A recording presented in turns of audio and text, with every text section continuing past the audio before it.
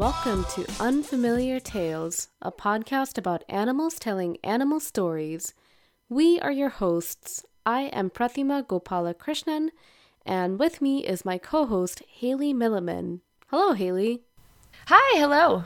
So we decided to split episode 2 into 2 parts. If you just want to dig right into the story of this cat, then you can skip ahead to episode 2, part 2, where we talk about Mur's birth story as told by Mur himself and also as told by his human, Master Abraham. But if you'd like to stick around for another 20 minutes, we will do a deep dive in episode 2, part 1 into the structure of this book and some of our in-universe theories about why it looks the way that it does.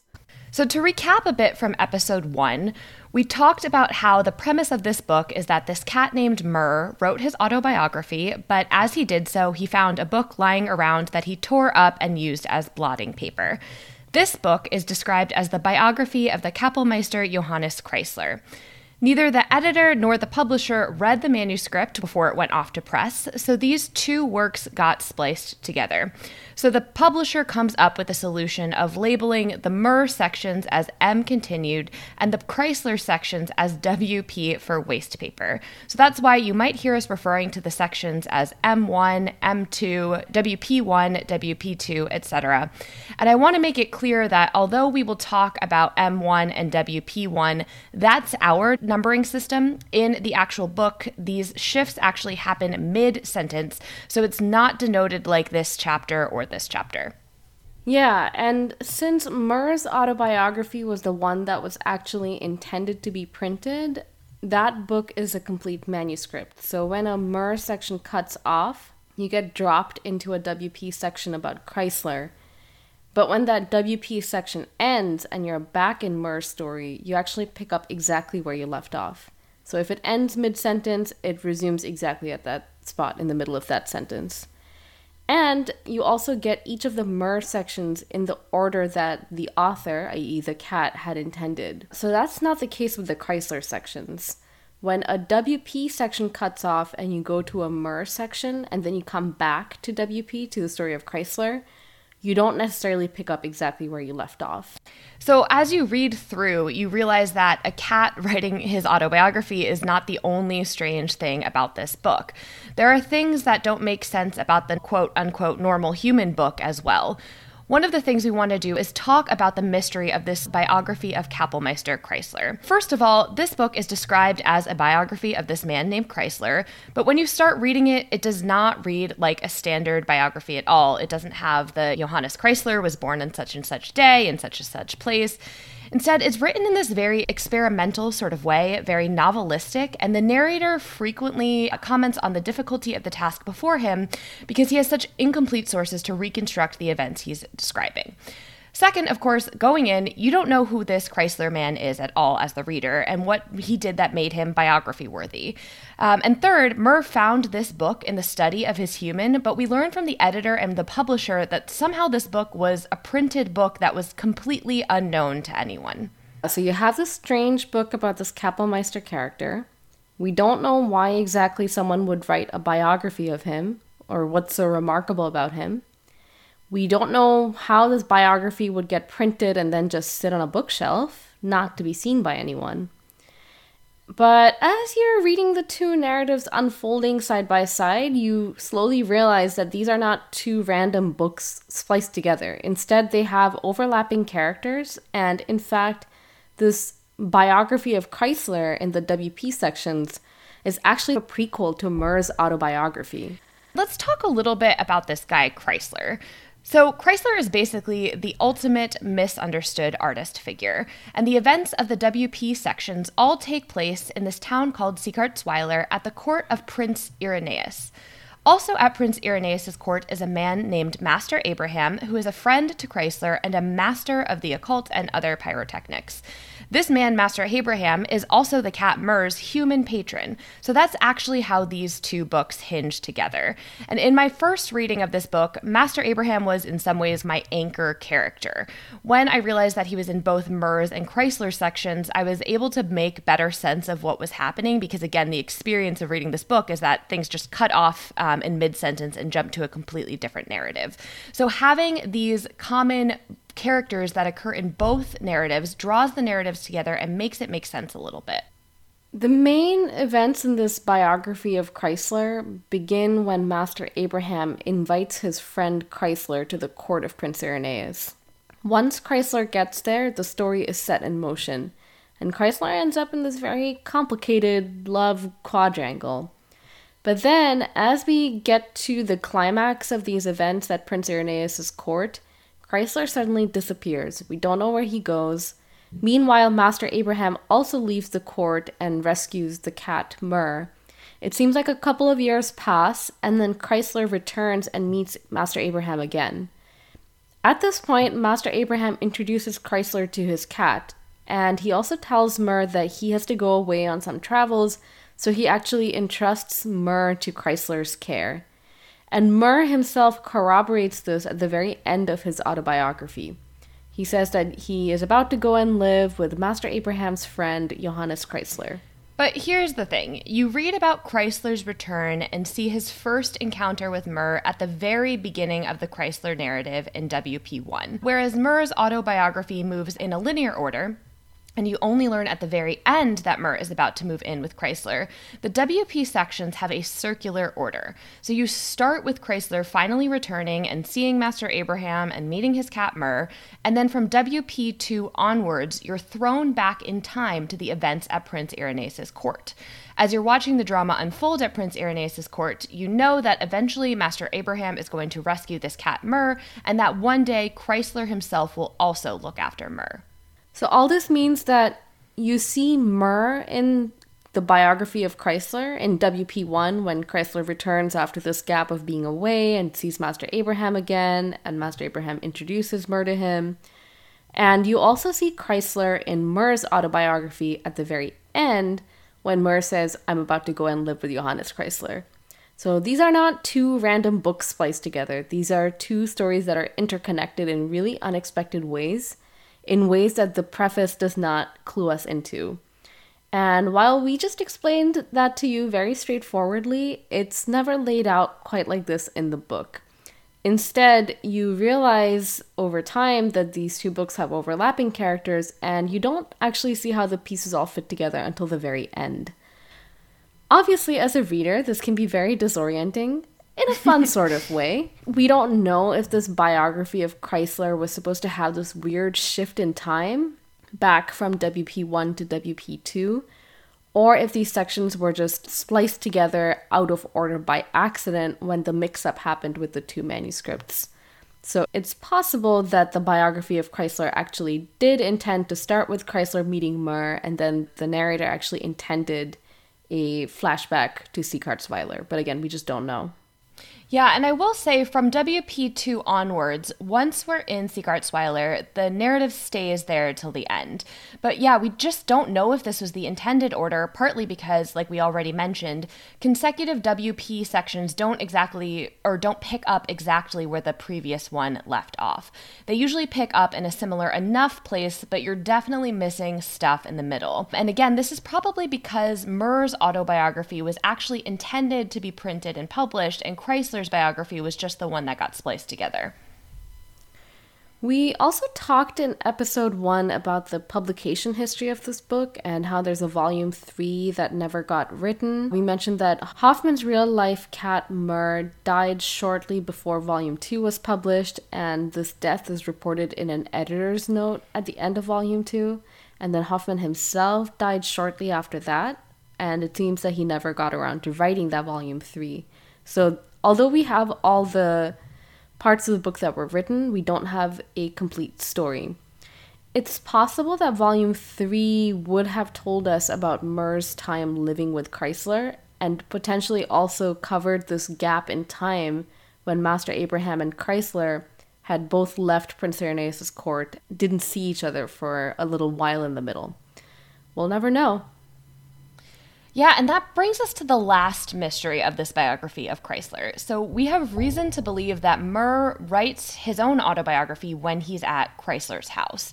So the study where he found this printed book and tore it up actually could have been Chrysler's house and Chrysler's study. All of this raises a question, which is, Why on earth did Kreisler have a printed book on his shelf that was a biography of himself? This is why we said Murr, a cat writing his own autobiography, is not the only strange thing about this book. There's also the possibility that one might just have a biography of oneself, just sitting unattended, gathering dust on one's bookshelf, waiting for a cat to tear it up and use it as blotting paper. And just to be clear, this is not an autobiography, but it's a biography written in the third person, and not just any biography, but a highly experimental one that also makes a mockery of genre conventions for a supposed biography. So yeah, who wrote this biography? Why did they write it? The editor throws some shade at Kreisler in the preface and says, no one has ever seen this book before. So it's just this printed, unpublished biography of himself that's potentially sitting in his own study. It's actually even more eviscerating than having a printed, bound copy of your dissertation on your shelf. It would be 10 times as worse if it was a third-person biography of myself that got spliced with my cat's autobiography and then literally labeled as WP for waste paper. So we've thrown around a few theories of authorship in our studio. We've workshopped this. We have a whole just gonna say that we have a crazy whiteboard with different strings connecting. We're trying to figure out who wrote this biography. We have a few candidates. We have 3 candidates. We have Master Abraham, who I think is perhaps the most obvious candidate. We have the cat Murr, which is probably not true, but we're going to entertain it. We're going to entertain it because it's the most delightful of the options. We would love for it to be true. And then the third one, the one that we actually I think land on, is the Kreislerian theory of authorship, which is that we think that Johannes Kreisler himself wrote this biography of himself. So let's start with the Master Abraham theory. Master Abraham clearly is the most obvious candidate. Master Abraham is in both the narratives. He's in both the Kreisler story and Murr's story. So he has the knowledge of Kreisler, of all these events at Prince Irenaeus' court. He definitely knows the events well enough to write about them. This does depend on whose study you think Murr wrote his autobiography in. And I will admit, for most of the book, I thought that Murr was writing this autobiography in Master Abraham's study, just because that's where a lot of the action is set. And it's not until the very end that you realize, oh, this might have been Kreisler's study instead. So if you think that it was written in Master Abraham's study, it makes a little bit of sense maybe that Master Abraham would have a book on his shelf that's a biography of Kreisler that he had printed and nobody ever read. Doesn't make a whole lot of sense. It does. Master Abraham is this kind of weirdo occult dude. And Kreisler's his friend too, right? Like he knows Kreisler. Kreisler's his friend, course, and so maybe he just... So he did a kind of biography for the occult. I don't know. I'm not super convinced by this theory, mainly because just the voice of the Kreisler biography is so distinctive, and it doesn't fit with Master Abraham. So there's another option, which is that Murr, the cat, wrote the biography, which is intriguing. Part of the reason it could be Murr is that we learn in both books that Murr lives with Kreisler, and we also know that Murr takes a lot of inspiration for his books from the situations he's living in. So we will talk in the next episode about how he meets this poodle and decides to write this treatise based on this meeting with this poodle. I think there's a world in which Murr is living with Kreisler and finds Kreisler's life and stories very fascinating and maybe decides to write about it and then just never does anything with that. That being said, it doesn't really make sense of how that book ends up being printed and then how Murr ends up being able to tear it up to use it as his blotting paper. I want to believe this so badly. If this is true, then Murr is the most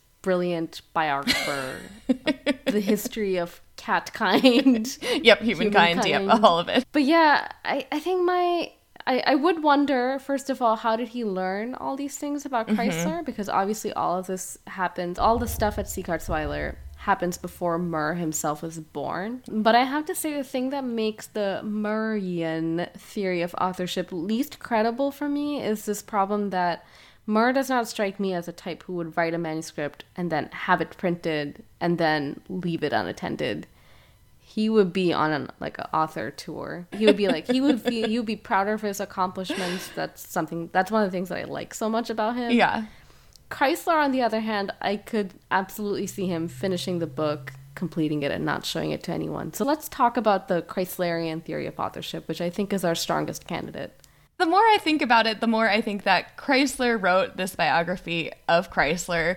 And I partially think that just because of what we know about Kreisler, as we've mentioned, he's the ultimate sad boy, misunderstood artist, and it just makes sense that he would do this and then not tell anyone. It also fits with his personality for it to be so rambling, which it is. The narrator is the Kreisler character in the WP sections often talks about how he cannot tell you a straight story, how boring it is to tell a straightforward biography, and also about the impossibility of telling a straightforward biographical story of someone. But then the narrator of the Kreisler biography also talks about how his sources are so terrible and how he could never put together a story about a straightforward story like you, the reader, might want, because of how he's working with these sources that also aren't giving him exactly what he needs exactly when he needs it. So he can't tell you this does not start with basic information like where or when Kreisler was born or things like that. I think it makes total sense that Kreisler writing this biography would be like, my sources are terrible about my own life. I am unable to tell you a straightforward story. And actually, this has some parallels to something we'll talk about later, which is the unknowability of our own lives. Do you want to say something about that? Murr kind of talks about how he can't tell us about the moment he achieved consciousness. If we take the Kreislerian theory of authorship as true, there are some parallels reflected there. It seems like Kreisler is wrestling with the same problem about the unknowability of Kreisler's life, and the biography, again, says that. I can't tell you the story straight. I've got to go on these tangents. I'm resisting starting at the beginning because the beginning is unknowable. It's very similar in those ways. So the more I study our corkboard, the more I think that Kreisler probably wrote this biography, again, third-person biography of himself, of Kreisler, and it just makes perfect sense to me that he would be very concerned with getting his story out there, getting his narrative out there, but then also get his narrative out there and think, oh my gosh, this is trash. I'm going to print it and then hide it in my study and no one will see it. But thanks to Murr, we are getting to read his story too. So it worked out for posterity. It all worked out. May all our works meet this fate, that they end up spliced together with our cats' autobiographies and see the light of day. This is my hope. This is my hope for all of you. So that wraps up our deep dive into the structure of the book, the mystery of Kreisler's biography, and our Kreislerian theory of authorship for this biography. And then in the second half of episode 2, we will talk about Murr's birth and some of the stories that we tell about the births of our own animal friends.